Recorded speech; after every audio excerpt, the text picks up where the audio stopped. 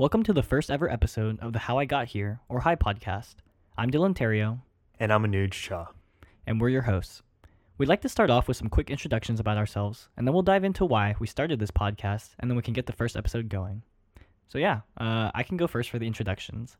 Again, hi, I'm Dylan, and I'm an incoming new grad software engineer at Netflix. I've previously done software engineering internships with HCSS, Chick-fil-A, Twitch, and Software.com. I'm also an 8VC fellow, so I have a little bit of experience in the VC/startup world. Hi, I'm Anuj, and I'm an incoming new grad software engineer at Google. I've previously done software engineering internships with Google, Lyft, and Eden Corporation. The reason we wanted to start this podcast was to shed light on the stories of those in tech and how they got to where they are. In particular, at least for this first season, we'll be focusing on new grads out of college and their journeys that helped them land roles at companies like FANG.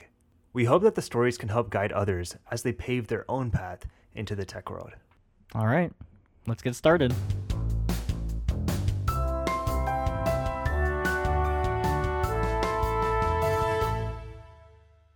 Anuj and I are excited to introduce our first guest ever, Yonathan Zetune. He's actually Anuj and I's other roommate, and he's an incoming new grad software engineer at Google. Yonathan, thanks for coming on to the show. We're happy to have you. Hey, Dylan and Anuj. It's great to be here. I'm so excited to be on the first episode of the Hi podcast. Let me just say, great name, great idea, and I'm excited and looking forward to it. Oh, thank you. That's actually really high praise coming from you, so I do appreciate that. Really, we wanted to start this podcast just so we could kind of hear about your experience. Like, we think you in particular have a really unique background coming into the software engineering world, and we'd love to hear more about that. For sure. Yeah, so where should I start off here? Yeah, so we can just start off with a quick intro about yourself, your interests, maybe where you kind of worked at in the past and where you will be working. Awesome. Yeah, sounds good. So, again, my name is Yonathan Zetune. I'm currently a senior interdisciplinary engineering major at Texas A&M University, based in College Station. I'm originally from Plano, Texas, which is a suburb of Dallas. Has recently grown quite a bit in the past few years. And I wanted to kind of get into my original start to tech started with my interest in mobile development. So in kind of early to mid high school, I started getting involved in some Swift iOS development. I took a course with a guy named Paul Solt. I thought that was a really interesting course. He was a great communicator and kind of inspiring in that sense. So I kind of got a good grip of some basic iOS fundamentals there. And that kind of grew my interest in CS knowledge from there. So I eventually applied, got into Texas A&M. And the way Texas A&M works is that you get into general engineering your first year of college. So I was a general engineer my first year. And what you do is at the end of your first year, you apply to become specialized in a certain field. So I decided, okay, I'm going to go ahead and apply to be in computer science because that was my interest in that sense. Little did I know I wasn't going to make it. And I eventually found myself on a route of how to pursue computer science without a traditional computer science degree. So that's a little bit of background about me and my journey. Yeah, I actually find that really interesting. So when you didn't get into computer science, why did you think interdisciplinary engineering would be the way to go? Right. So actually, when I first got initially rejected from computer science, my next choice was mechanical engineering. So I talked to a bunch of different mechanical engineering majors, kind of their career path that they were currently on, if they were sophomores or juniors, and then some seniors and where they were looking to head out. And that wasn't really what I wanted to do, what I wanted to pursue. In high school, I did have a bit of mechanical engineering knowledge. I did some, CAD design, Autodesk, SolidWorks for a robotics organization I was in, which is called First Robotics. We did FRC competitions, so that was really fun there. And I liked working on kind of the mechanical side there. But that didn't really translate over, I would say, to the real mechanical engineering major and my interest there. I still had an interest for kind of software development. That's kind of where I wanted to go and grow myself there. So as I was shopping around for some other majors, I decided to take a second crack at applying for CS, right? So I was like, oh, okay, I'll raise my GPA a good bit, take a good amount of CS classes, CS hours, and potentially show that, oh, okay, I can do this. What ended up happening, I did pretty good in those courses that next semester. Keep in mind that I was technically a mechanical engineering major at the time, but I wasn't taking any mechanical classes. So I went ahead and, took the gamble that I would be a CS major in the coming semester. Next semester comes around, I talk to some advisors, and they say, okay, yeah, we think you have a good shot. I actually ended up the previous semester taking on an internship, so I thought that would also help my odds.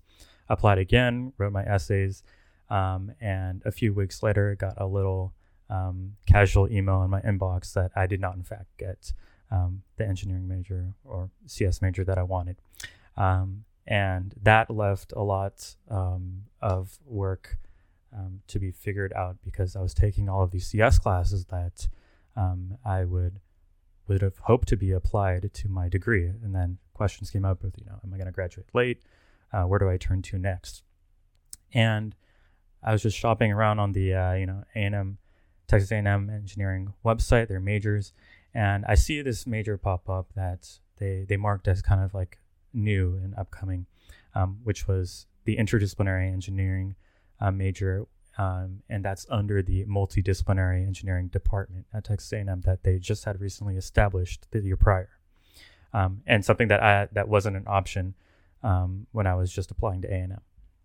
So I took a look at their website, scheduled an advising meeting pretty much the next day with one of their advisors to really understand what was this that they were offering. And it was kind of the way I like to describe it. It's a make your own engineering major. You pick a couple different disciplines, as the name applies, and you kind of like defend what you want to do within engineering by selecting those disciplines. You explain why this combination of disciplines would help you achieve what you want to become, and then they basically either check you off or say, that's not exactly what we're hoping you to do. Why don't you take X, Y, and Z classes instead? So it's basically like you select the classes that you want, you hit the requirements that they need, and then they either approve or deny you. So yeah, that's kind of what I turned to and eventually got involved with. So my understanding here is that you got rejected twice from CS, and then you got put in some sort of brand new program, and yet you still ended up becoming, obviously you're going to Google next year, right? Like how did it feel when you get rejected, and do you think that sort of helped motivate you even more to do computer science? Yeah, I think there's definitely a mix there of motivation and why, like, what do I need specifically from college, if that makes sense. Sometimes a lot of people ask, do you need a computer science degree per se? And I guess my case could argue on both sides, perhaps, right?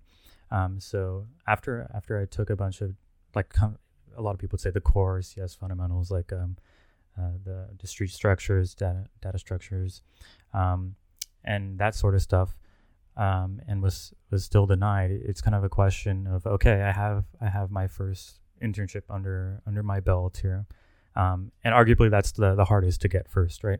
And once you have that, you can kind of just prove yourself during the interviews by studying up, right?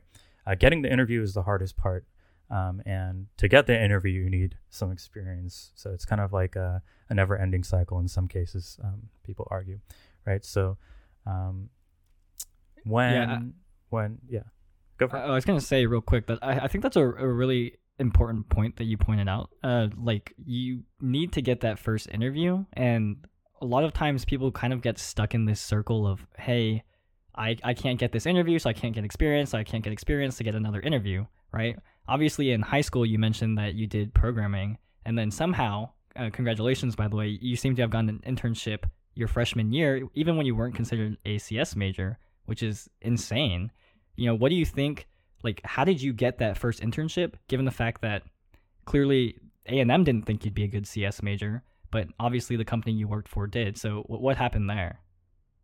For sure. And I think one thing I'd like to clarify on the decision to deny me, I think, all things considered, I think it was justified. And let me explain my view here. I think there's no better system, at least right now, unless they want to holistically review thousands of people, which it already takes a while. They say they do review holistically and see your resume, but there is a GPA cutoff, so it is merit based in the sense of which grade you get. So the GPA cutoff for my year was 3.5, and it was pretty much known. Although I had some false hope, I was kind of thinking to myself, maybe they'll look at me and consider me. I was below that cutoff my freshman year. After my second semester, I had a 3.2, and after that, after I got rejected, I talked to some professors. They said only, I think it was 3 people under the 3.5 cutoff got into computer science, and they were like 3.48, things like that. But now the GPA cutoff is 3.75, much more competitive than before, probably also due to the fact of the increased number of people applying. Yeah, for sure. Yeah, I think that's crazy how only 3 people below a 3.5 got into computer science. But I know you applied again the year after that. Did they see your application any differently now that you had that Washington Post internship? Yeah, so with that Washington Post internship, it was a Java internship, software development. And, I went up to the advisors. I said, hey, I have this internship under my belt. Do you think this could help my chances? And, I mean, I don't think they brushed it off, but the advisor was pretty clear in their intent. They were very straightforward. This is a competitive major. There's going to be thousands of students applying with better GPAs. And I think right now the way the system works is that they're very focused on their merit-based system, and the merit that they calculate on is based on your grades from A&M. And I guess that's how they focus on an indication of success, because I guess the function of the university in this case is making sure that students graduate within a timely manner and have successful CS outlook and CS careers, right? And I guess their best indication of that is high grades in their classes, and high grades in their classes probably equate to better performance in interviews and things like that. So yeah, I think in that sense their system is justified. But if we want to go back to Dylan's question, what was that again? Yeah, it was essentially just like, how did you get your first internship? Obviously, right, with all of these difficulties, even just school-wise. I mean, a 3.2, as a freshman, and yet you still got an internship. Like, that's crazy. I think people would really love to hear like how that came about. For sure, yeah. So I think I adopted this mindset of, okay, I'm not gonna have the best grades throughout my college career. So how do I get these internships? And even before I was applying to be a CS major my first year, like while I was a general engineer, I liked exploring upcoming technologies and making some apps here and there. I wasn't like gung ho about it, like always looking for the next thing. But some things, if some new technologies popped up on my feeds here and there, I would go and try it out, and maybe do some YouTube tutorials as well. I really enjoy following YouTube tutorials, especially if it's a new technology. I just want to spend an hour trying it out and seeing how it works. That's something I'll do. So I kind of got into this mindset of I'm not going to have the best GPA. I may not have the CS major in my title. I don't know what exactly my title is going to be, or if I'm going to be at Texas A&M in the future. So what do I do at this point? And I decided that my next step was, to take matters into my own hands. And if I can't get real world experience easily, why don't I just make my own projects and make some interesting projects that I can then talk about to other engineers and potentially get an interview that way instead. Put it on my resume eventually, So my first, kind of big project that I spent a lot of time on my freshman year was with a technology that is actually pretty popular today, called Flutter. And Flutter is basically a cross-platform mobile app development framework that allows you to, with one single code base, deploy to both iOS and Android, which was very applicable to me because prior in high school, I did a lot of Swift iOS development, so I kind of knew the roots of iOS development there. And with that, you kind of get some knowledge in Android development as well. But I hadn't done native Android development, so it would be cool to also be able to deploy on Android without writing the code in that sense too. So so this was pretty much 4 years ago now, a little bit more, or a little bit less. And with that technology, it was very, very new there, so it required a lot of development and work to create, a sample project. And I eventually decided to create an app for my university. And what I noticed is that the university, they have their own app, but within their app, if you want to look up the buses, when you click the bus icon, it basically takes you to a web page within it. So it's like a web view within the app. So it's not really, a native or an actual tailored app for the phone. It just takes you to the web page, and it works, but it's not a great user experience. So I was like, if I could make something that's a little bit, less bad, a little bit less shitty, why don't I go for that and see where it takes me? So I used the framework, and it took me a little bit to create, version 1. It was about 2-3 months, and I created a Flutter app that allowed you to view the live bus locations, their bus stops, and times on your phone, and it was deployed to both iOS and Android at the time. Now, it was a very, very bare bones app in both the UI and functionality. Did not look great at all, but it was kind of the first step into making, a public profile that I could kind of, quote unquote, advertise to people of my work there. And, it's a great talking point in interviews. They can go and look up my app on the App Store, downloaded it in a couple of seconds, test it out, and see, what my capabilities are in a sense, rather than having the CS degree on my resume. So that's kind of how I built up my profile, as well as a couple other side apps. And then through a friend who works at the Washington Post on the kind of marketing side, they knew the engineering manager there.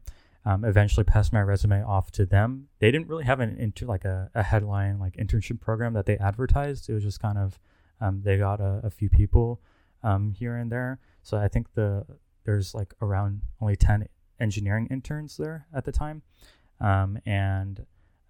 Eventually they called me, had a little talked about my app, how I worked through it. And I got a position as an Android intern on the team there. Wait, I actually didn't, I did not know this. So you're telling me that your interview, like for the Washington Post, was them like just they asked you to walk through your bus app that you had made? So it was a very laid back interview. It was, so since their code base is all in Java, he asked me some basic Java question, some abstraction questions. And then he asked me if I had any experience in mobile development. So, I talked about my experience in iOS.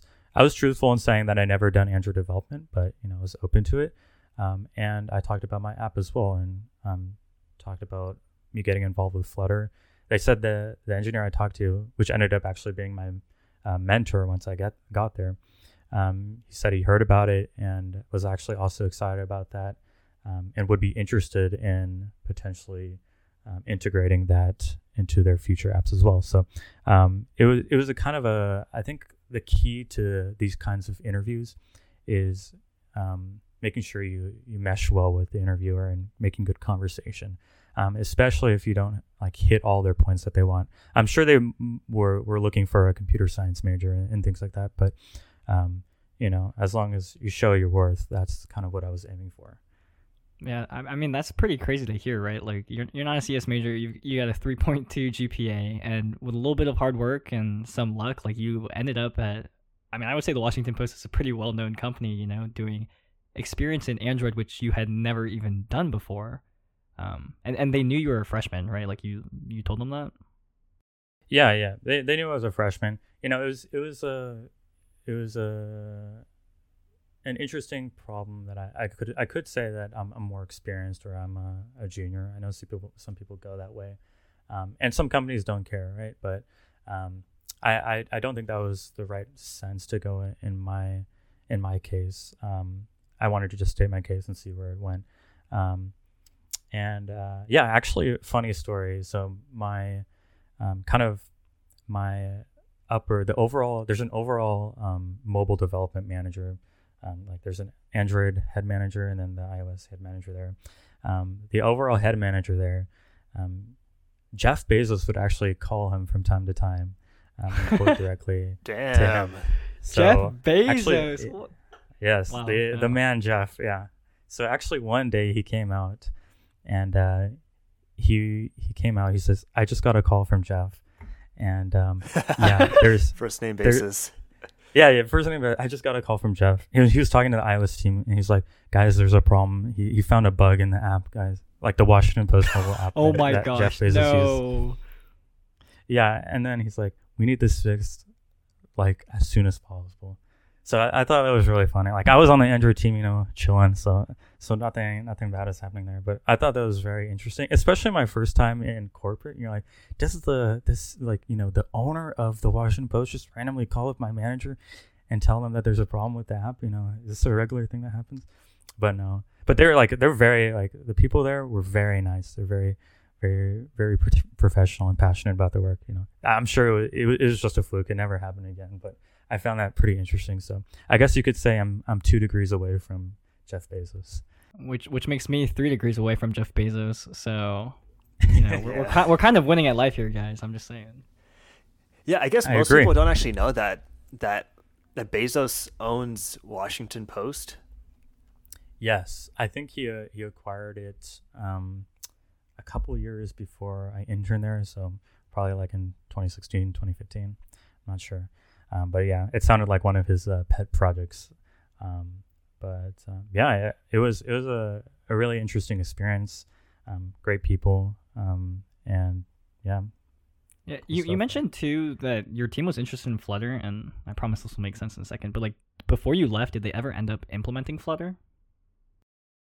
So actually, interestingly, we had towards the end of the internship. This was in summer 2019. They did what they called like a internship hackathon. I think it's pretty common within most internships at Google or Twitter. They usually do kind of like an intern hackathon, but for us it was on a much smaller scale since it was 10 people. And then at the end of it, the overall engineering director of the company would come and we'd present to them.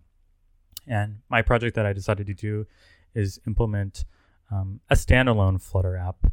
And I ended up doing something to do with elections, some interesting features that I thought could be cool, and presented that. But at the same time, I was like, they asked me, is there any way to perhaps, with the native Android app that they have, that already has all the Java and Kotlin built out, can you add Flutter to that? Can you make, a Flutter page that goes from, when you click on a native Android page, that goes to a Flutter-based page? And that's something else that I explored for that hackathon. And I came up with a solution there. There's a little guidebook on the Flutter website, very new again, and very, very difficult for me to wrap my mind around when working on their code base, which was very complex. I've never seen something like that before, my first introduction to kind of corporate code bases. I was able to kind of make a page that went from their existing, stock Washington Post Android app. You'd click one of the navigation buttons, and then I would show them, this is a Flutter page now, and showed some different widgets and things like that. I showed kind of both sides there, and they were pretty interested in that sense.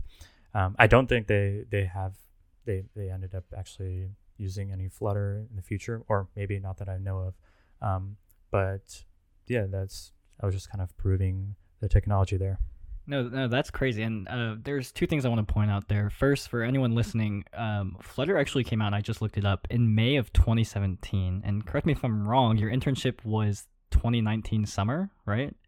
So you were working with you were working with a framework that had been out for like a year and a half, basically. You were, if they are using Flutter, I bet you could point at yourself and be like, you pioneered Flutter at the Washington Post. For sure, yeah. I think it was still in beta too, so it was very new. Lots of like errors coming up that I had no idea what was going on. So, yeah, very interesting time. The other thing I wanted to bring up about that and why I pointed it out was my time at Chick-fil-A, which I was a software engineer for them in the summer of 2020. I also knew Flutter, and so I told them about this, and I worked on a mobile team there. And so they actually asked me to give them like a demo of Flutter. And so I built an app for them in Flutter, and then I like taught my team there the same thing because they were interested in bringing Flutter to Chick-fil-A. So basically, apparently Flutter's a great thing to get into, and you knew that 5 years ago. Yeah, it was actually back in high school that one of my, like my senior year, one of my friends, he goes to UT Austin now. He was like, hey, have you ever heard of this thing called Flutter? And like, I graduated in 2018. So he was just on top of it. And I was like, no, not really. He's like, yeah, you should check that out. And then, little did I know, not too far after that, I did. And I got pretty interested into it.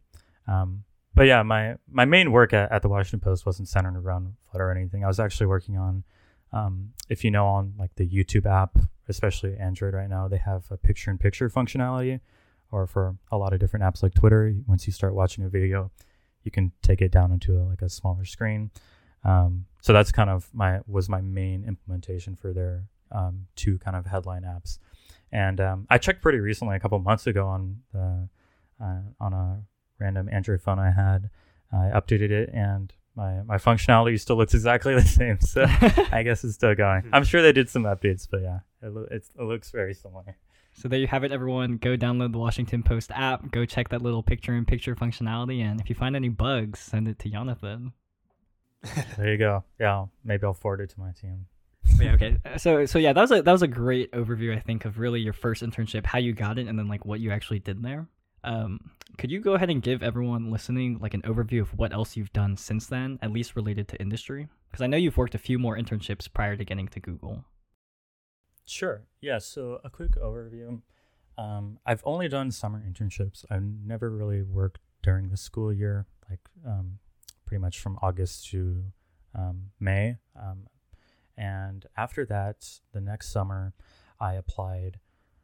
Or not the next summer, the next year I started applying around, and I applied and got into the American Express summer technology internship. I think that's what they call it.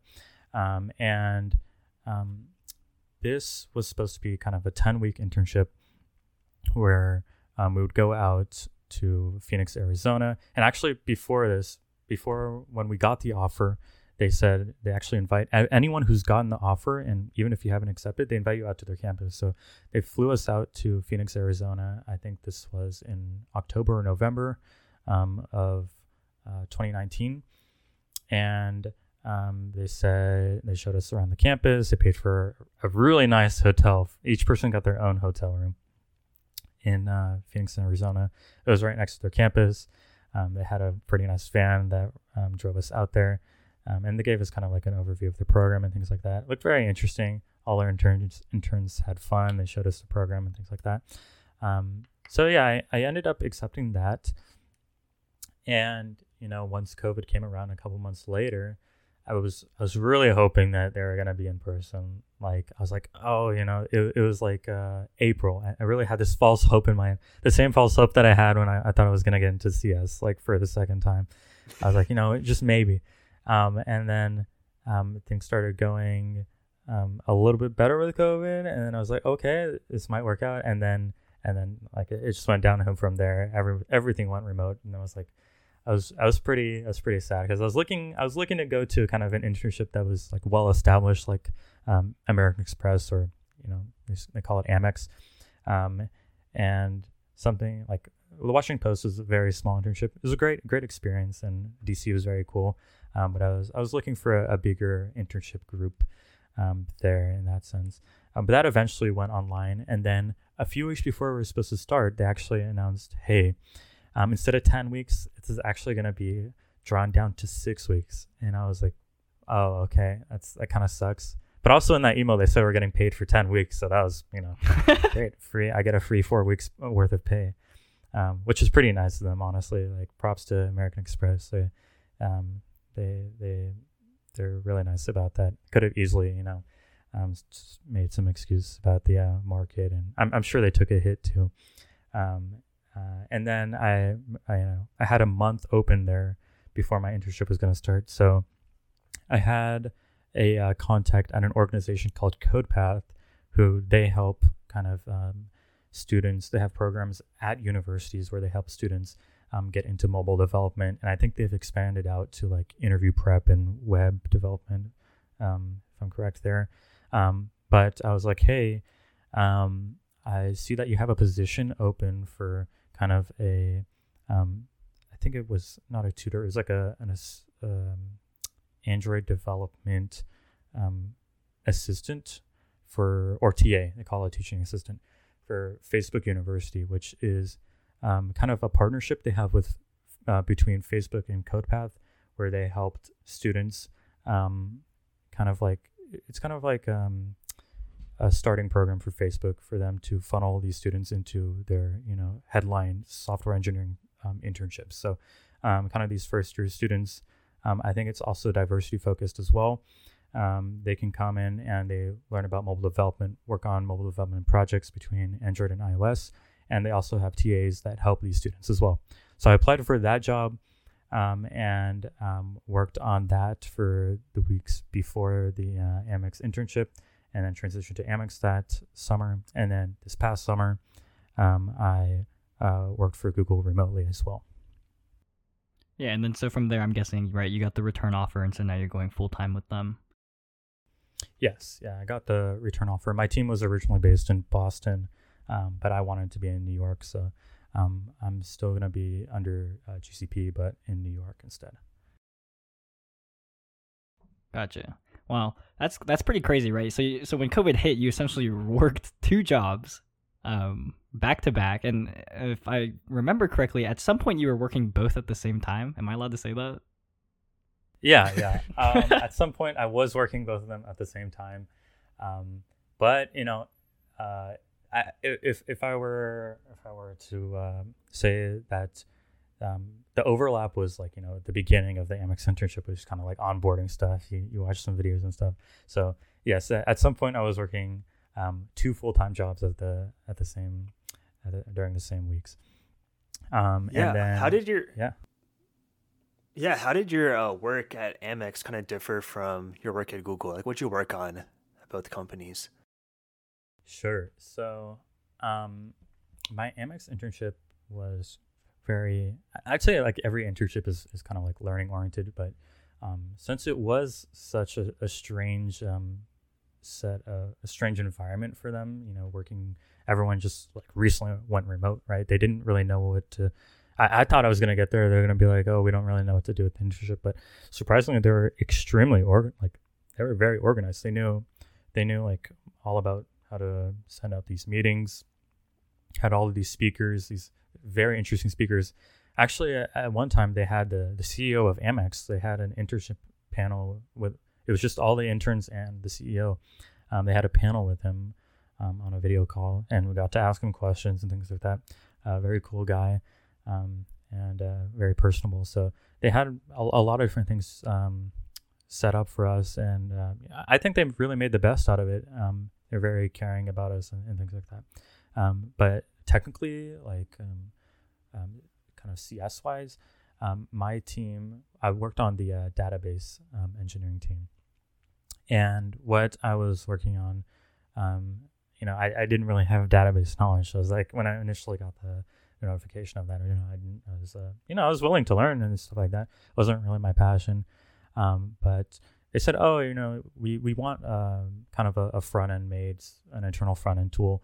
And I was like, oh, okay. So I was more interested in that, and it ended up being in React, which I never did work in before. So I learned a bunch of React stuff, built a dashboard for them, kind of integrating some different database functions and triggers, and built that for them. And then for my Google internship, I was focused on more of it was another internal tool, but it didn't have anything to do with me building the front end per se. It was a front end oriented, like the team itself was all about building tools for the front end. So internal testing tools and things like that. So my project was centered around creating a tool to understand overall integration test coverage. And what that really involved was creating kind of a pipeline for understanding when an integration test is run, how many kind of points of coverage are we getting. And I think it might be a little bit too detailed there or it might be a little bit kind of not detailed enough in explaining that, but it was basically a tool to explain, are our integration tests covering what we need? Are they covering what the user touches on the GCP platform and things like that? So it was a really technically involved project. I learned a lot there, and understanding all of the Google tools and things like that was really a different experience. And I found that to be pretty cool as well. So you went to cool enough Washington. For me to return. Yeah. So you went to the Washington Post. You didn't know Android, and then you did Android there, and then you go to MX. You didn't know React, and then you do React there, right? And I'm going to assume at Google, maybe you knew what an integration test was, but I doubt you ever did anything where you built tools for coverage. That's pretty crazy. Like I think there's this common myth in computer science or even software engineering where people think that you need to know like a language or something to get like a specific job, but clearly from your experience, like you're going into these internships having your own experience that may not be directly related to what you actually end up doing at the job.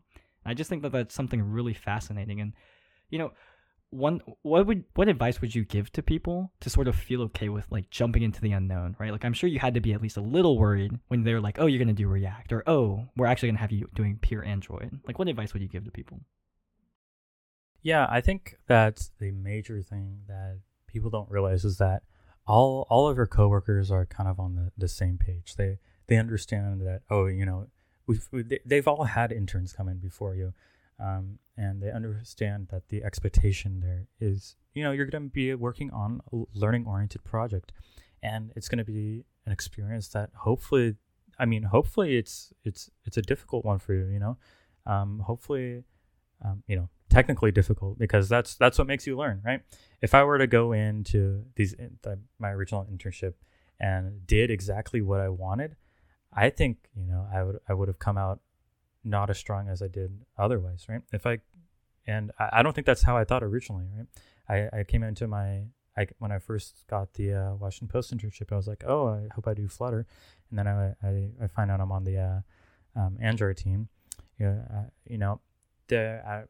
wouldn't say I was sad, but maybe I was like, oh, I wish I did Flutter because that's what I'm good at, right? But as my internships have taught me, it's oftentimes working on something that you're not good at or you've never done before is what makes you a better software engineer, and I guess it makes you a better communicator too, because it teaches you how to approach these engineers with your problems, present your problems appropriately so that they understand. And so really understanding that the team that you're going to be working on understands what you're going through too, is a big part of it, and they don't have any high expectations that you change the company. And there's very few arguably interns that create a project that completely changes or makes the company millions of dollars during their 3 months there. That's some very high scale projects that engineers that have been working there for years do. Their goal is to eventually convert you into a full-time employee, or give you a great experience that you go back and tell your other engineering friends to apply to, and build a reputation for being a nice company to work at. That's kind of their goal there, and I would say those are the things that you should be looking out for. Yeah, I'm actually kind of curious. Do you think in these internships the company makes more out of it with cheaper labor than hiring full-time employees and kind of testing out a new engineer? or do you think the intern makes more out of the opportunity in getting that job experience to maybe take somewhere else? Or in other words, are companies exploiting you? Right. I think the statistics was like most full-time engineers, they take a year to fully ramp up to their workplace or to their team and what they're working on. And the interesting thing about these interns, right, is all of these students are going in and they have, I think, a much bigger, I could say drive or have a lot more energy because they've never seen or been involved with such a corporate environment before. And they're just now getting into this company that they've never worked for probably. And they're hoping to make a good impression, right? So that kind of fuels the fire under them to make good work, or to at least try to do as best as they can. A lot of these companies have this kind of mentality to make mistakes, especially for interns, and learn as soon as possible, and then move on to the next thing. And I've seen it for the past couple of years. I've seen all these intern presentations at the end and their work that they've done, and I'd say it's very impressive stuff. Like me looking at, or me like just knowing very basics of what they've been working on for the summer, and then seeing their final product. I think it's very impressive, and the companies are always getting new perspectives from these interns, especially since they hire them in mass over the summer, and they're working for all different teams. I think that they're getting a lot from them idea-wise. I think they're probably working at a loss for these internship programs and all that they provide for them. Hiring 3 years of experience software engineer would probably be much more productive. Maybe probably right off the bat, right? And but I think the ideas that they get from them, the feedback that they get to improve their program, and I think because the market is so hot right now for these computer science internships, building up the company's reputation and kind of their brand and image is very valuable to them. And potentially the possibility of being able to convert one of these interns that have been working for them for 3 months on a team that they're now, fairly comfortable with and get along with their teammates is very valuable for them. If they have a good, conversion percentage, that's how they know that they're doing a good job. And, I would argue to say in that case, it's very well worth it for them to invest in these internship programs, because at the end of the day, that's kind of what they're looking for. They're looking for full-time engineers that are already, acquainted with the team and the work that they're doing and kind of their culture and what they're looking for there. Yeah. So yeah, basically I think it comes down to it's a mutually beneficial relationship. Obviously you get the experience, and then potentially they get an experienced worker, which is awesome. Yeah. Yeah, I think all these internships are very impressive, but I know also every CS major's dream is kind of Google or FANG companies in general. I'm sure everyone's very curious on how you made that jump from Amex to a FANG company like Google, and also how that process was getting a full-time job at Google as well. Sure. So my kind of, introduction to Google started my sophomore year. So during my sophomore year, I applied for their kind of STEP program, or I applied for both the STEP and SWE, and to my and this was for a summer 2020 internship, right? So the same summer that I worked at Amex. So that summer was one of the places. So I applied to Amex and Google were one of the companies that I applied to, and I eventually got picked up by a recruiter. And at the time, my resume had, the Washington Post on it, the bus app that I built.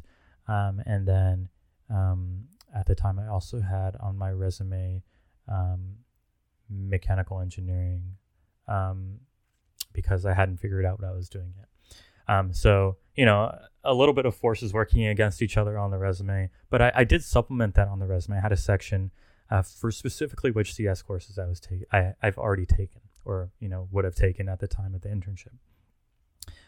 So I had the core ones like data structures and algorithms and things like that just listed out there, and hopefully that would help with the keywords that they would look for. That's what I thought in my mind, and who knows? There's no way for me to tell if it actually did or not. But I applied to the SWE program and the Step 1, and I eventually got picked up by a recruiter specifically for the SWE program, and I scheduled an interview. I got the interview scheduled after the initial phone screen, which went well. They were very nice. So I got the first interview scheduled. That went very well, actually. Did a similar question to it before. And then the second one, I had never seen the question. I did okay. I didn't feel like, as great as the first one. So I was kind of, in between whether or not I would get it. I didn't know what the bar was. And then I got an email back saying, oh, we need a third data point. You did good on the first two, but we just want a third one to make sure. So at this point, I'd done the research and understood what's going on. So basically, the way Google does it is they have your 2 interviews. And, if you perform above a certain bar, they give you the internship. If you're way below that bar, they'll reject you. But if you're like just in a certain limit, they'll go ahead and say we need a third interview to really know. So then the third interview came along. The guy was super nice. I just couldn't understand what the question was asking. I was going all around, but it was a very simple question he was asking once he told me what it was about. And at that point, I basically knew that I wasn't gonna get the internship, and I got the email a few days later or I got the phone call actually. Google was very interesting there. They call you up. That I did not get it for that summer. Interestingly, my third interviewer, very cool guy, he also built a bus app for his university. So I got to talk to him about that after I, knowingly failed the interview. So that was interesting. But then after I got rejected that year, I reapplied the next year. They didn't make you do the, I forgot to mention, they do like a screening, a quick coding test on their platform that they built out. So I got to skip that on the second round, and then I went straight to the 2 interviews, really studied up for that. And then I did pretty good. I felt pretty good on the first one, and then I did fairly well on the second one as well. And then a few weeks later, I got the call that I got it. So yeah, that was kind of my journey. Yeah, I've heard these technical interviews with Google and other FAANG companies are, pretty difficult. What helped you kind of get prepared for that? I know as someone who doesn't have a CS background, you probably had to spend a lot of time learning data structures, or at least practicing these interview questions on your own. So what was that process like for you? Yeah, so I'm lucky enough, I will say, to have a brother who's also involved in computer science. So he helped me practice some computer science questions that he thought would be applicable. And then I also ventured out and I got the, I believe it's called Algo Expert by Clement, his company there. I went ahead and tried that. I'm not really one for leak code or grinding out random problems and things like that. I think the best kind of method is to pick out 1 or 2 questions in each category, so say binary trees or searches and things like that. Pick out 1 or 2 questions that are very generalized, and then once you really understand the generalized concepts, I feel better about applying it to a specific problem that they give in an interview. So I use kind of the Algo Expert platform to star pretty much just 2 of these questions in each category. So I think there was a total of probably 12 or 15 questions total that I would just study up on. So I just studied up on those questions again and again. I would always look back on those. And then I would just do practice interviews. I would use one resource called PRAMP, PRAMP.com. Stands for Practice Makes Perfect. And that resource is pretty interesting. It pairs you up with another random student that wants to practice their interviewing, and then you switch off being the interview and the interviewee. So yeah, those were kind of the three main resources that I look towards. And then also every now and then cracking the coding interview, since that's kind of a pillar of the interviewing process everyone talks about. Yeah, I think I think there's a common... Go ahead, Anuj. Okay. Yeah, I think there's a common misconception that in order to get these like FANG internships, you have to do like hundreds of lead code problems. But if I heard that right, you said it's like 12, you did like 12 questions and then just kept practicing the same ones over and over and reviewing them before your interviews. Yeah. So yeah, I think it comes down, everyone's different, right? Some people like, they do 1 to 200 different lead code problems and they really got like everything down. They understand everything. And for them, they find that, a lot of people find it interesting. They find it fun. And I think there is an element of both, finding what works for you. And I think too, when it comes down to the interview, there's some luck involved. If you just ended up doing a similar question and it reads the same, you kind of know what kind of data structure you're going to have to be using for it. And you kind of work from there. So there's a little bit of luck involved for sure. I don't think, anyone can be 100% prepared or, have done every single question that they get in any interview that they do. I feel like it's a bit nonsensical to think that you can do practice any question that you're going to get beforehand.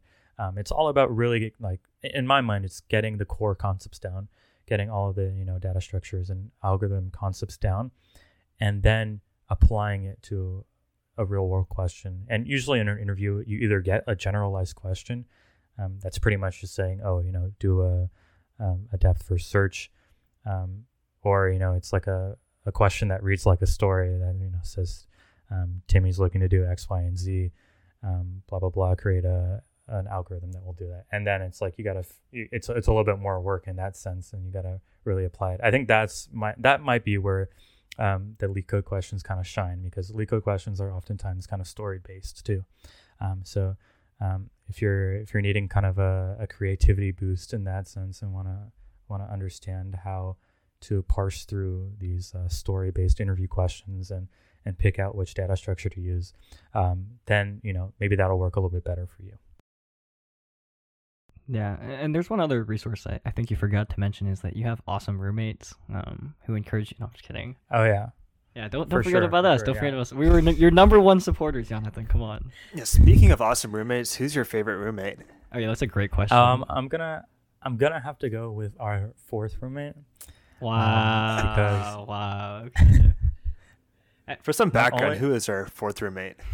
So our fourth roommate is a great guy.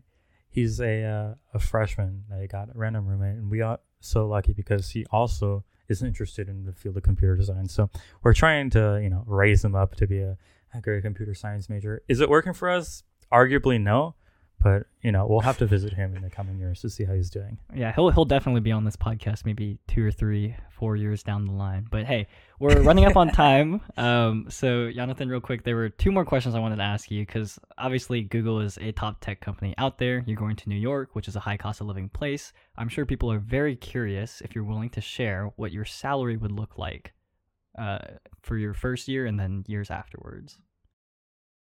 Yeah, so the total comp for New York is going to be right around 210, with the base being around 142K.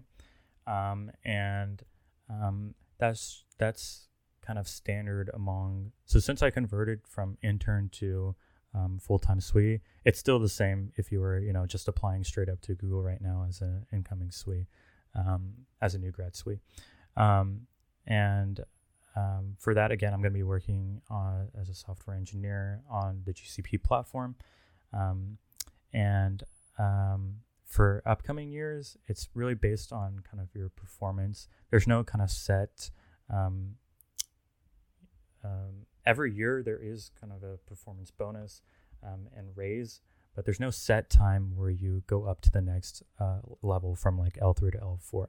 That's kind of like a discussion you have between your managers for when you get promoted in that sense.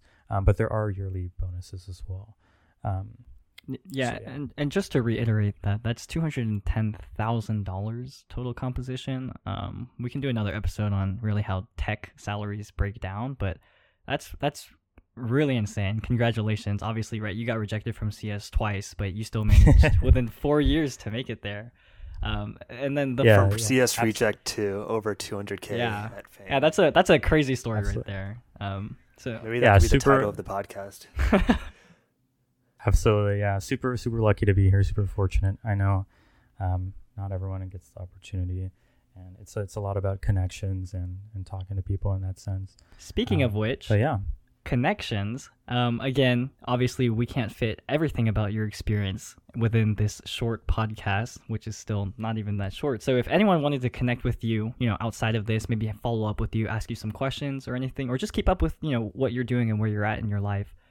What sort of socials, where can they find you? Yeah, I think definitely connect with me on LinkedIn, leave a little message in the box there saying you listen to the High podcast. That'd be cool. If you want to visit my website, go to csreject.com. That's CSREJECT. This is real, by the way. Yeah, it's real, yeah. Or you can go to YonathanZetune.com. That also works. And then other than that, you can follow me on Instagram too. I don't post too much there, but it'd be cool to connect with some people. Yonathan_Zetune.